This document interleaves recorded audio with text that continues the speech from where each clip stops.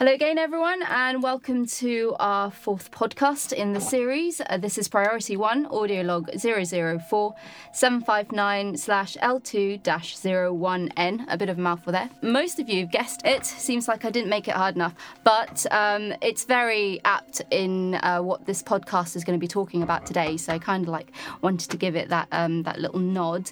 So the podcast today is going to be focused around our last insider video, which was obviously building the cast of Alien Isolation. We're going to be looking at the characters and the cast of our game and how we went about building them into our game, looking at certain aspects as you would have seen in the video, etc. So it's a really exciting one. I've got some exciting questions for our guests. And with me, I have some sort of substantial studio heavyweights for our very last podcast in the series. So I'm a little bit sad, actually. Oh. I am. My dulcet tones will no longer be ringing through your iPods or whatever you listen to me on. Stop giggling at me.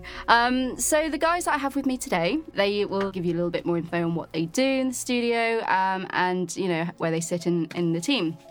So why don't you introduce yourselves? You go first. Okay. I don't think I've ever been described as heavyweight before. Yeah, you are. Substantial. Hi, I'm Al. I'm creative lead on the project. I guess what that means is I'm responsible for the vision of the game, and I guess the game as a whole. But I think the best part of my job, I would say, is working day to day with a really fantastically talented team who are super excited about what they're doing. And I think I know. So that's the best part of my job, for sure. And just quickly before we go into the other guys, you would have seen Al actually and our other guests in our insider video, and some of you who turned up to Res would have also seen Al in the developer session there. So you can now put a voice to your face. No, they were great events. I mean, it's always really cool to meet the fans and to show off what we're doing. I think we've been working on this game for such a long time, and not being able to talk about it, finally being able to show the world what we're doing and how excited we are is really exciting for us. Hi then, I'm Jude. I'm the lead artist on the project. I guess my responsibility is visualising Al's vision for the game. So that's everything you see that would go through the art department. Same sentiments as Al, really. We've got a hugely talented team. I can't take responsibility for the beautiful stuff that we're making. It's down to the individuals on the shop floor who are doing that work day in, day out. Yep, that's me. Hi, I'm Dion. I'm one of the writers on the game. I write a lot of dialogue, flesh out characters, and the station with backstory, and kind of give it a bit of weight for those people that want to really explore and get the most out of the game. Brilliant. So there you have it, our esteemed guests. Everyone has been on heavyweight. Heavyweight. has been heavyweight. Yes, it's substantially heavyweight. Yes. So these are the guys that we are going to be talking to today, and putting your questions that you sent in to as well. So I will be asking them later because first of all, these guys have got to run the gauntlet of answering my questions, which are pretty epic this time round. So they're just the normal questions. But I will get cracking on with those. After that, we will answer your questions, and then obviously the moment everyone waits for is the reveal of the actual title of our podcast, which also everyone has guessed. But never mind, I still look forward to that reveal, and you have to as well. So cracking on with our first question, well, my first question for you, team, is obviously Ellen Ripley is a hugely iconic character. You can't mention the film without talking about her. So I'd like to know what were the challenges in bringing her daughter to gaming life visually and narratively, and what did you enjoy most about fleshing that character out in terms of all the departments that you work in, like writing and art and research? What were the things that you found that you were discovering more about the character of Ripley through Amanda, and what kind of pieces of info could you share on that? Well, I think one of the interesting things to do is Ellen Ripley is so iconic, and we want to use her daughter for this story, and we kind of we want to make her interesting. We want to make her similar to her mother because obviously they're the same blood, and they're going to have the same motivations to some way. But she's got to be her own character in her own right. So one of the things I thought was great about Ellen Ripley is that she's very cool-headed. If you watch all the Alien film, and even Aliens, she will take a lot of nonsense from the other people who are doing the wrong things and kind of getting in trouble, and they'll be insulting to her. And rather than like lash out at them, she'll kind of take it because she's kind of strong enough to go, actually, it doesn't matter. They're just jibes. I'll just take that and just ignore it. And she kind of rises above that. And she usually, you know, in an action film or something, you'd have someone like spouting off one-liners. And, you know, but she's kind of, I like the way she just plays it cool and she just goes, okay. And then she only really starts having a go at someone when she realises that actually if I don't say something now, everyone's going to die. So I think she's very cool-headed. So I think with Amanda, what we did, she's a little less cool-headed. Like she's not so much, she won't sit back so much. She's a little bit more impulsive than her mother, I think. She still has the same kind of, like, she's still heroic. And she'll still kind of like, when things get into trouble, she'll be the person that goes, okay, I'm going to deal with this. But I think she tends to just jump in a little bit sooner than her mother would. And I think that was kind of interesting. That changes her quite significantly from Sigourney. And I think she's a lot more lonely than Sigourney as well, because I think losing her mother has really affected her because she's, you know, there's a vacuum, so she's kind of obsessed with finding her. And I think it's very hard for her to move on. And you know, I mean, Ellen Ripley, in the original film is she's quite the career woman, and she's got a good, you know, I mean, it's space truckers, but she's still quite high up. Where Amanda is kind of, she's quite low down, and I think she hasn't really progressed in her career because there's this thing holding back her, this other obsession. Yeah, I think that was quite interesting too. Great answer. I mean, just to put it into perspective, because I know that we still occasionally get this question from fans. So just sort of like to make it really clear is obviously the game is set 15 years after the original events of the film. And at this point, when you're, you know, exploring Amanda's narrative, Ellen Ripley's still technically in floating in space. So, you know, like you said, there must be a huge sort of like weight of nostalgia and memory and the loss of essentially a childhood without her mother. So that, you know, would play hugely on her character. Yeah, I think it's because it's not even, she doesn't even know her mother's dead. So she can't, it's very hard for her to move on. And I think just when she thinks she might have moved on, suddenly she finds out there's the trail's kind of picked up again. But I mean, the other thing I think that's really interesting about her is the fact that she's still a hero without, you know, she can still be scared of the monster and kind of like worried about attacking it, and because it's a horror game and it's a horror story, so if you're not scared of the monster, it's not going to work. But she's heroic because she does things we wouldn't do. You know, if I was in that situation and I saw the monster, you've got to go down the bridge, I'll be like, well, someone else is going to go. You can go, or you can go, or let's just hope it all turns out for the best. Let's just go hide in a box. Yeah, exactly. And I think a lot of people would. Oh, I totally would. And she kind of has that fear, but then she's fighting through it. And I think that's what makes her interesting and a hero, you know. She goes, well, I don't want to go down that. That's terrifying. It's the worst thing ever. But I'm going to do it because it has to be done, and no one else is going to stand up. So, you know, and that's what Ellen Ripley's about as well. Yeah. I mean, so to go back to the kind of 15 years thinking, I suppose it did come back to that sort of idea that Ellen is floating off into space, frozen, you know, and us discover, you know, kind of realizing that in Amanda there was a character that would grow up in those intervening years, asking questions about what happened to, you know, where her mother disappeared, and realizing in that character we had, you know, as Dion says, she would, I guess, have a lot of the similar traits to her mother, but also be a new character in herself that we hadn't heard her story, and that seemed like a really exciting prospect to kind of follow her journey and discover what would happen if she encountered, you know, the creature that separated her from her mother in the first place. And Jude, what was interesting about getting that character to sort of like gaming flesh as such? It sounds a bit dodgy, but you know what I mean. Not at all.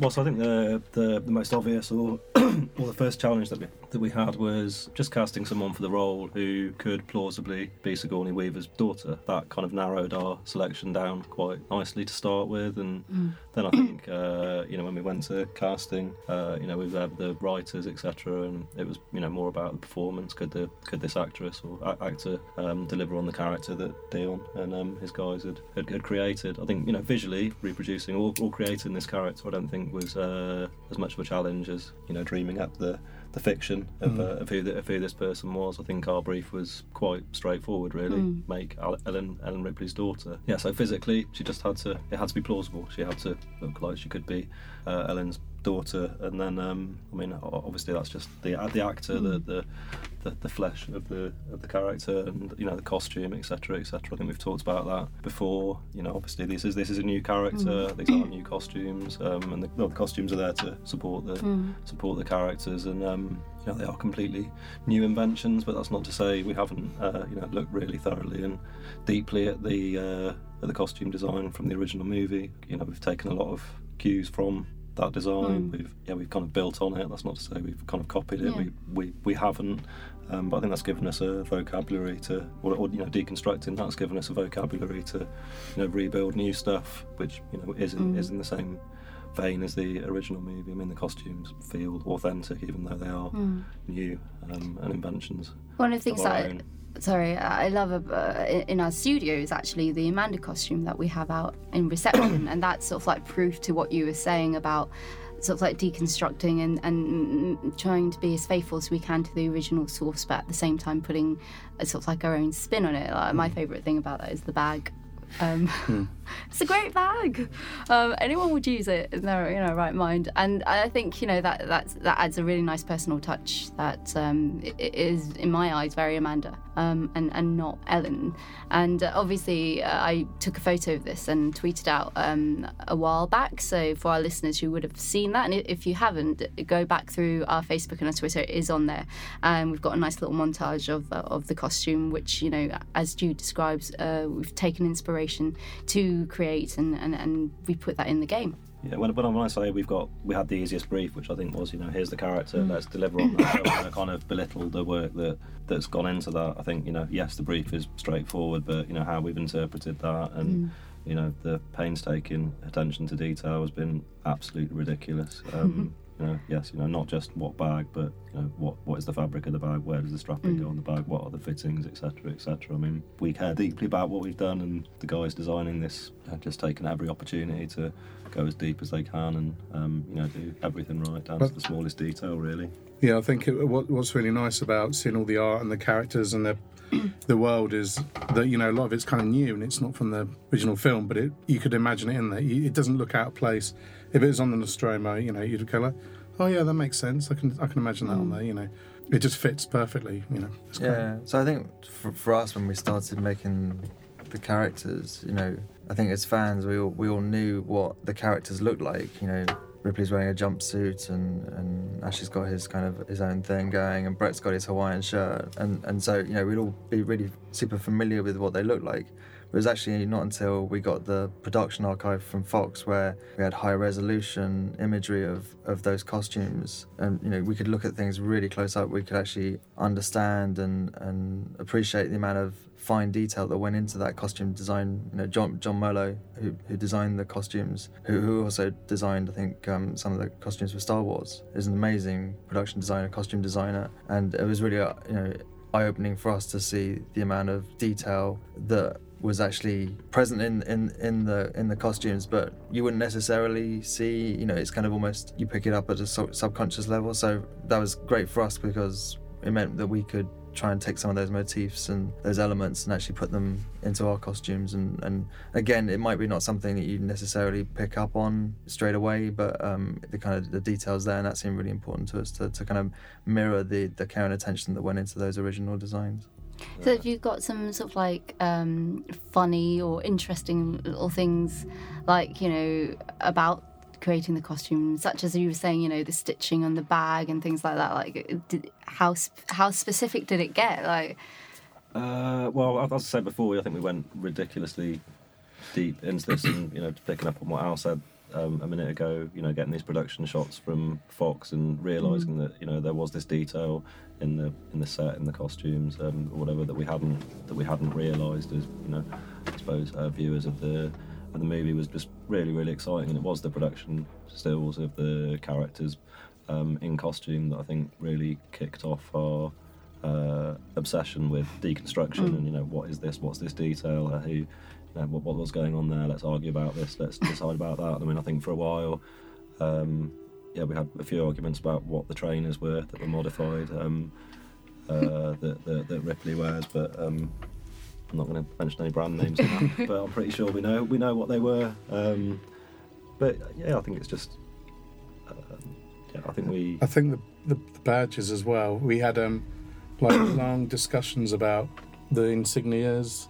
We kept going back and forth, and because we wanted to make sure they all had the history and that everyone was different from each other, and it's when you're doing that you kind of realise, God, we really are going into a lot of detail, and that's really nice, But it's funny how just tiny things like that you'll just talk about for ages and again, don't think that's quite right. Let's go around it again, and it's.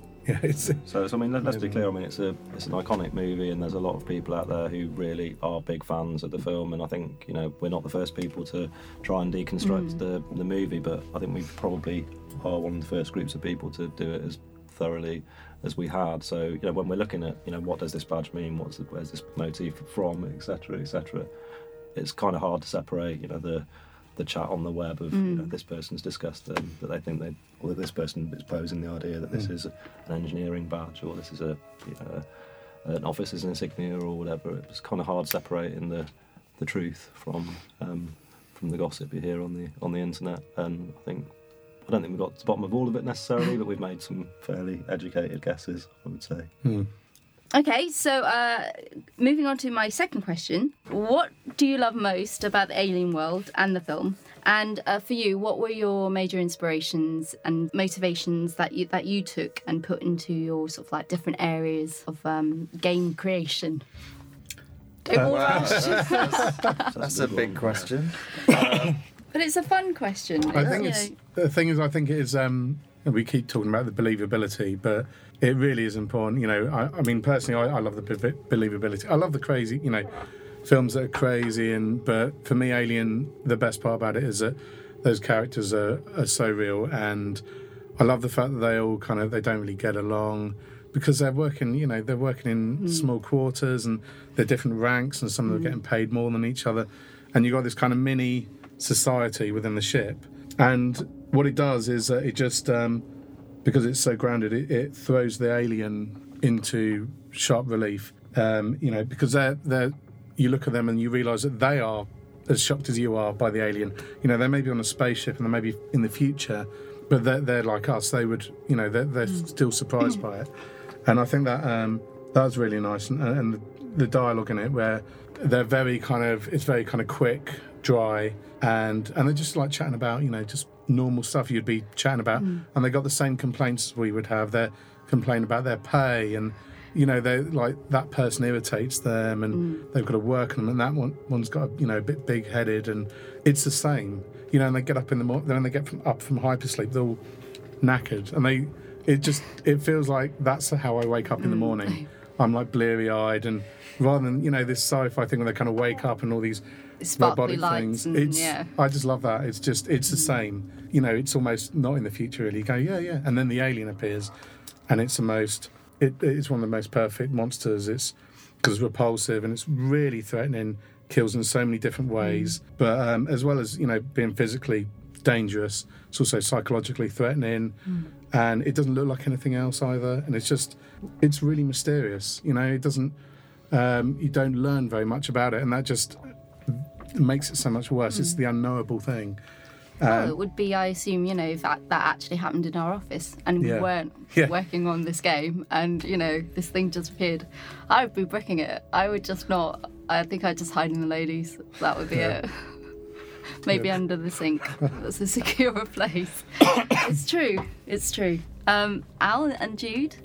Well, you can go first. So, I mean, obviously the thing that stands out most, and to be kind of broad and crass, is that it's a beautiful looking film. It looks amazing. It's 35 years old, and you wouldn't know it was 35 years old. I think it's aged extraordinarily well, and I think part of that does kind of touch on what Dion was saying there. It's like, it's an engaging movie. You don't look at it and go, wow, I'm watching a sci-fi film. It is, this kind of kitchen sink, very kind of grounded and believable feel to it. I think is it's just testament to a fantastic piece of work. And I don't know where to go from there. It looks good. plays good. It does look amazing. I mean, it's a great looking, and I think for us to try and ape something that is as timeless as that. There's something very special about the way it looks, and the fact that it has survived intact this long. Yeah, I mean, I'm just going to echo what the other guys have said. I think for me, it's everything, right? It's like the perfect package. I probably wouldn't have been pushing so hard to make a game based on the values of the first film if it wasn't the case. I mean, we've just spent about almost 4 years looking at this film all day, every day, and we still see stuff that we haven't seen, before. It's everything from the music to the set design to the dialogue to the casting. It's an incredible cast, unbelievable editing of the film, and the sort of cinematic craft and imagination and creativity that went into every aspect of the film is absolutely perfect, and we really love every aspect of it, and that's why I guess we've been so excited to kind of embark on this project and kind of really get our hands on that source material. And I suppose that's one of the interesting things for us is I think games based in the franchise previously had looked kind of at the other films for their inspiration, and that's totally cool. It just felt like for us there was an amazing opportunity to tap into that first film, that kind of original experience, and try and put something together which allowed the player to experience what it'd be like to confront that first alien. So that's a hard question, because I think there's no aspect of it that we don't love deeply and deeply inspired us. Hopefully what we've shown so far kind of goes some way to demonstrate that. I do like to challenge people, and I must also say that there's some really strange going on in this room at the moment. Like lots of strange noises and things are moving. So if this is indeed our last audio log, you must remember us, because I don't know, maybe there's an alien here. Did you just see that thing move? Yeah, I saw that thing move. Yeah. Did you see that thing move? It wasn't just me, right, Dion? I think you imagine that. No, I didn't see it at all. Those things definitely moved. Anyway, come save us if you can hear this. And we haven't actually emerged out of the room, because that was weird. That's never happened before in all of my podcasting career. You might need to explain what it was. Okay, yeah. No, mystery. It doesn't work so well on. It was true. It was just the audio sliders on the deck thing. Maybe they were reacting to what you were saying. Maybe. Anyway, maybe they're reacting to the fear of the alien. Right, moving on from things that I've imagined, that I've seen, on to my last question.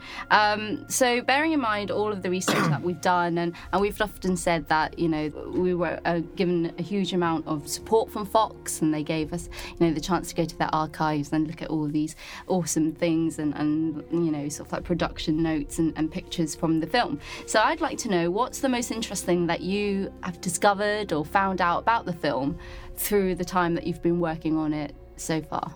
Just something that you could share with the listeners that, you thought when you heard, that's actually really cool. Well, I have, about the original film, I have a theory. This is my theory. So, obviously, spoilers if you've not seen the original film. You're a bit late. If you haven't, shame on you. Yeah. Get out there, go watch it. So my theory is that the crew on the Nostromo die by their weaknesses. Specifically, so Dallas, even though he's a captain, he always seems to be led by the other characters on the ship, and it's his indecisiveness when he's in the vent, so he doesn't know which way to go, that way he just gets picked off. Kane, he's like really inquisitive. He's kind of almost driving Dallas, even though he's a captain. He's the first one to go from the facehugger. And then we have like Lambert, who's she's terrified of everything, and it's her fear that kills her in the end, because she can't even physically move.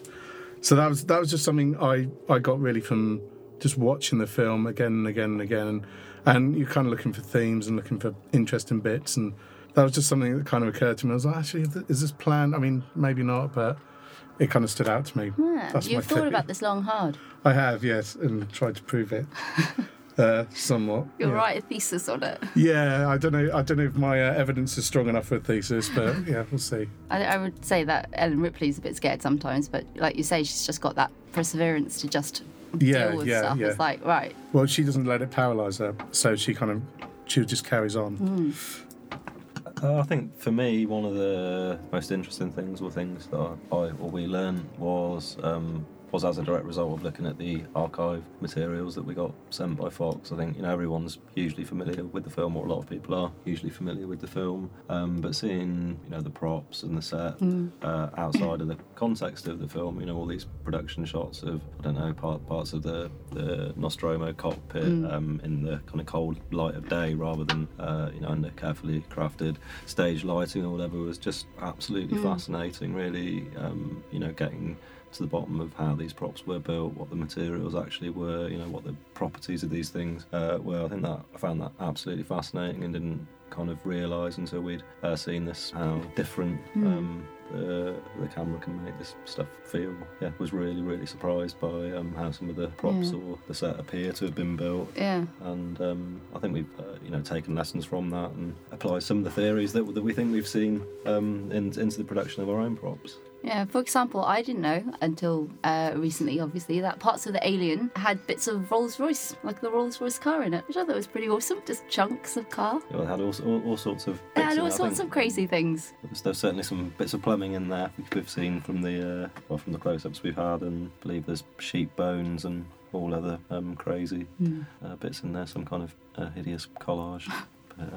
But, what about you? Yeah, Al? so I mean, it's the same really. I mean, you know, as fans, we'd only really ever had the movie to look at, and so being given access to so much material which showed us behind the scenes was truly amazing, because it gave us a whole new dimension as to how the film was put together. And I was fortunate enough to go to 20th Century Fox in California and go to the archives deep underground.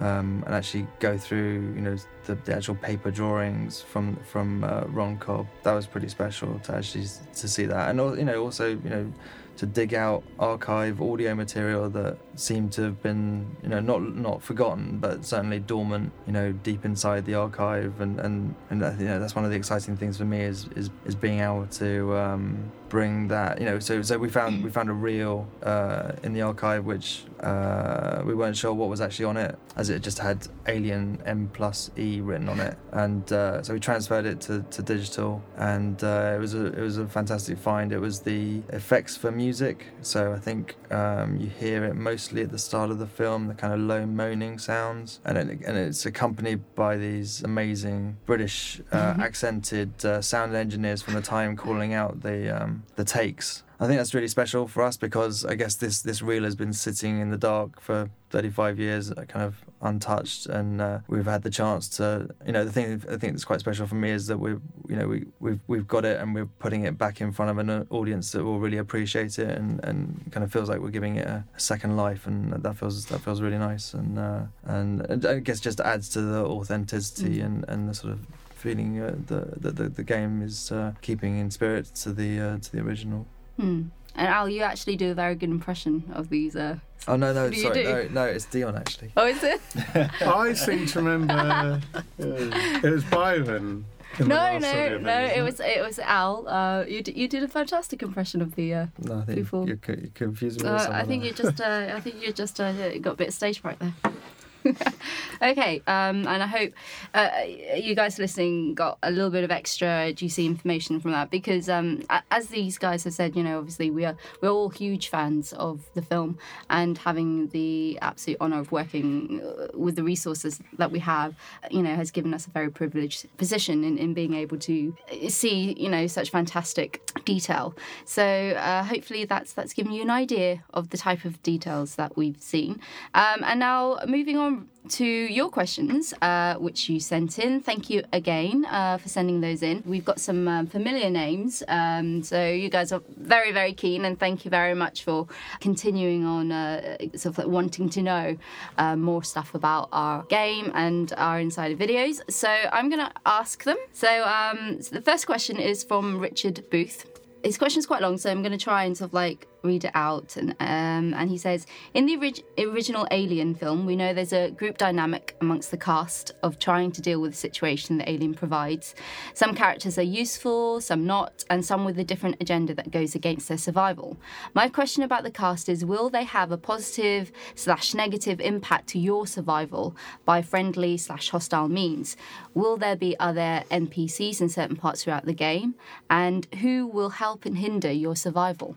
Oh, It's a decent question. Yeah, it's good. So I was really keen when we started to you're right in that Alien has this fantastic kind of ensemble cast of characters who all have different agendas and a different outlook, and I was really keen that we mirrored that in some way. And so I think it's fair to say that in our game there's likewise a really small cast of characters who the player will get to know over the course of their journey, and just like in that first film, how they respond and react to events, and the player can be unpredictable and can change over time. Yeah, they're an interesting bunch. It's difficult to talk about them without giving too much away. Yeah, we don't want spoilers, but we can definitely talk about, for example, the fact that, so first of all, is how it is, the situation that it is at the moment, and there will be other survivors. So yeah, I mean, there's a small inhabitants on the station. I mean, really small. And again, they're in the same situation as the player, in that they're desperate to survive. And again, how they respond to the player and events is kind of unpredictable. You won't be sure. Sometimes it's positive. They're a good thing, and sometimes they're going to have a negative response, and they're going to pose a potential obstacle to the player. But again, it's I think having that unpredictability keeps the player on their toes and having to sort of second guess what might occur. I also think it kind of keeps them on their own. Yeah. So even though you got Sevastopol has got a population, the player's still kind of the main lead character as well, is still very much on her own, because she's kind of separated by them, because funny enough they're all trying to do the same thing, but sometimes that's going to conflict with what you need to do. So I think it's yes.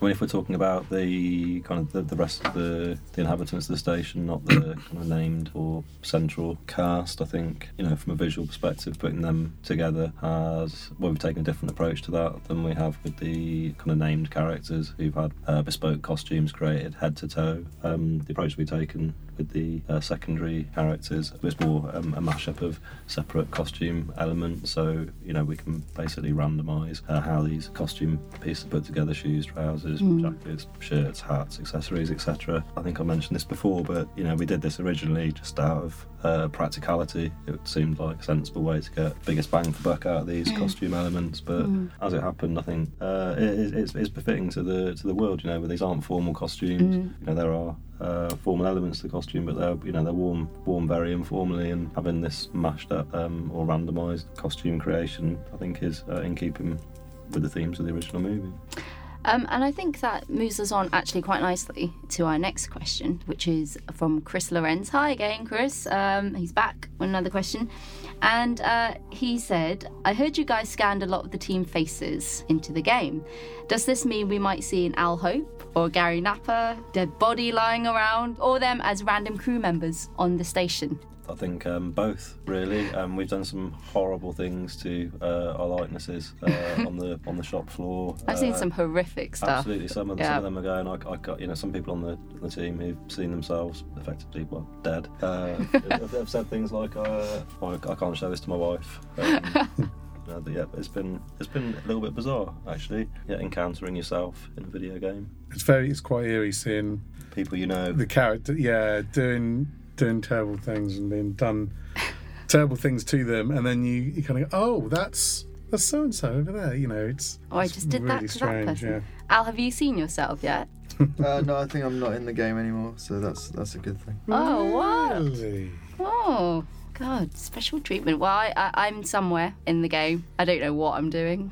But yes, the answer to that is yes. We have scanned a large portion of our team, if not all, and you can look forward to finding us and actually, seeing whether you can distinguish who is who, and whether you can actually figure out who Jude is and who I am, and who is not real and who is. I think that's something to look forward to. There you go, Easter eggs, boom. All right. On to the third question, which is from Jason Escalante. Again, thank you very much for writing it in. He asks, without spoiling anything, can we expect a few surprises from these characters? This is a tricky question. It's tricky, but I think we can kind of answer this with it's similar to the first question, because obviously we don't want to give away anything about the plot. Nope. But I think it ties into surviving. I think all our characters on the game ultimately just want to survive. And I think when you're put in that life and death situation, I don't think you really know how you're going to respond. And I think people respond in many different ways, and you're not even sure. Like, for example, you can, well, that person, if say they're a leader, if they're in that terrible situation, they're probably going to act like a leader. But actually they might go to pieces, and this other person who's very quiet might step up to the plate and become a leader. Someone else might end up being very selfish when they're, actually a very nice person in real life. And then someone else might suddenly be like the hero, So I think with our characters, I think the different ways they're going to survive is going to be quite interesting. And I don't think you're going to be able to predict that. And so I think we'll have some of those in there. But apart from that, I can't really say much else, and I don't think I'd want to, No. want to leave it for the players Exactly. I to think the answer discover. is Yes. We'll have to wait and see. Exactly. Okay, so final question from Pierre Vachon, and Pierre actually wrote in to us on email and on Facebook, so thank you. And he would like to know, he says, can you please tell me a little bit more about Taylor and Verlaine? Yeah, again, not going into the plot, but Taylor is, she works for Weyland-Yutani. Mm-hmm. She's a legal executive, so unlike Amanda, who's an engineer, she hasn't travelled very far. She hasn't got as much kind of experience in space as Amanda, in fact, hardly any. And she's very nervous about it, but she's very career-minded, and she's actually a bit of a kind of rising star within Weyland-Yutani, and she knows what what the flight recorder means to Weyland-Yutani. So she's kind of like, well, this can really make my career. So what's interesting about her is that she's almost the opposite of Amanda. She's kind of very nervous in space. She's not very practical. But she's doing really well in her career, and she's kind of got a plan in her life. But they're both after the same thing, but for very different reasons. For her, it's a job. It could make her, her career, essentially. For Amanda, it's a lot more personal. That's Taylor, really. Mm-hmm. For Verlaine, I really like. I think she's. We talked about her being. If Ellen Ripley had never been caught by the alien, what might have happened to her? And I think Verlaine's kind of like that. She's like, because I think Ellen Ripley would have had her own. She'd been captain of her own ship, because she seemed to be really good at her job, and she could have potentially risen. And I think Verlaine is the captain of the Torrens, which takes the crew to Sevastopol Station. And she's one of those people that have kind of worked with the megacorps who've been taken over the universe, essentially. Mm-hmm. So rather than like kind of staying independent and losing out on her work and becoming buried by it, she decided to actually work with them. And it's kind of another question of surviving, even though it's obviously not at first. It's surviving against the aliens, just surviving in the world they're already in. And I think that's another thing. There's an element of that, because Sevastopol is already a desperate kind of place. So even before the alien comes, you have people surviving just to make money and try and exist in a world where megacorps are kind of ruling all the finances. And yeah. Cool. Anything to add? I think picking up on what Dion said first of all about Taylor, interesting that she is a very contrasting character to Ripley, but I think there is some sharing or overlap there. I mean, I think visually they are quite disparate characters, but we have, I think, got a thread of that is common to both of them. I mean, it sounds kind of almost daft, but they are both wearing jumpsuits, but those jumpsuits are very, very different. They are from completely different walks of life, and Ripley's jumpsuit is very utilitarian and practical. The other end of the spectrum, Taylor's is luxurious, or dare I say frivolous. But space frivolity, shocking. Yeah, it's a little more tailored if you see what I did there. If I remember when we were looking at the design for a costume, we knew we wanted this character that hadn't come out from behind a desk. She was a high-powered executive, very glamorous, very, I suppose, not worldly wise. She wasn't going to be comfortable in space or on a space station that was falling apart. But when we were designing her costume, we looked at all kinds of things. But I think one of our main influences, apart from obviously the original costumes, I think we looked at kind of traditional Japanese costumes and how that stuff was put together.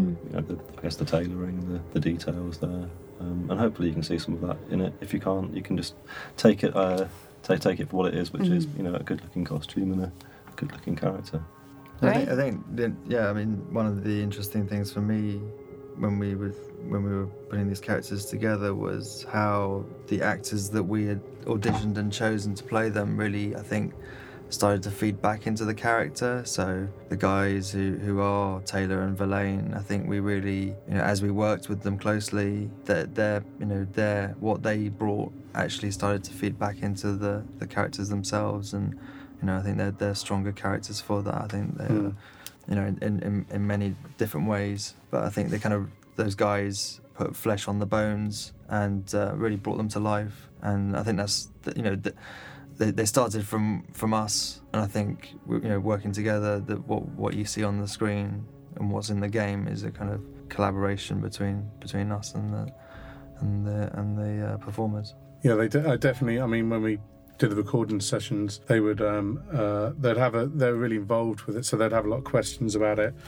Sometimes if they kind of question something, and you'd go, actually, that doesn't sound like your character, and when you hear their voices, then when you go back to write dialogue, you have a lot clearer idea of exactly what they'd say. Like this person. Well, I think it's because after a couple of days of working with these guys, we were working with Taylor and Verlaine, I think that really influenced and had a big impact on those characters. Yeah, it's great. There's a definite back and forth. Yeah.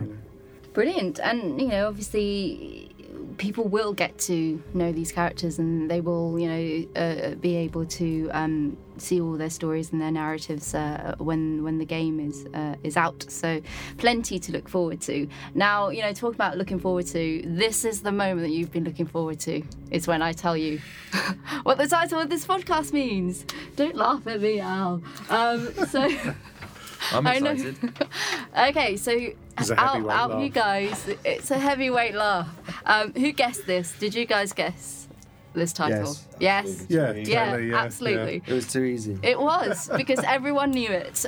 So Chris, Lorenz, Jason Escalante, Pierre Vachon, and Ivan Benabao, you all back and you got the answer right. So congrats. And to everyone on the forum, you are all right too, because, I know it's a really easy answer, but tying in with the building the cast video, I just thought it'd be nice to anchor back into, one of the most iconic sci-fi characters, and that is Ellen Ripley, because the number 759/L2-01N is her ID number. Yay!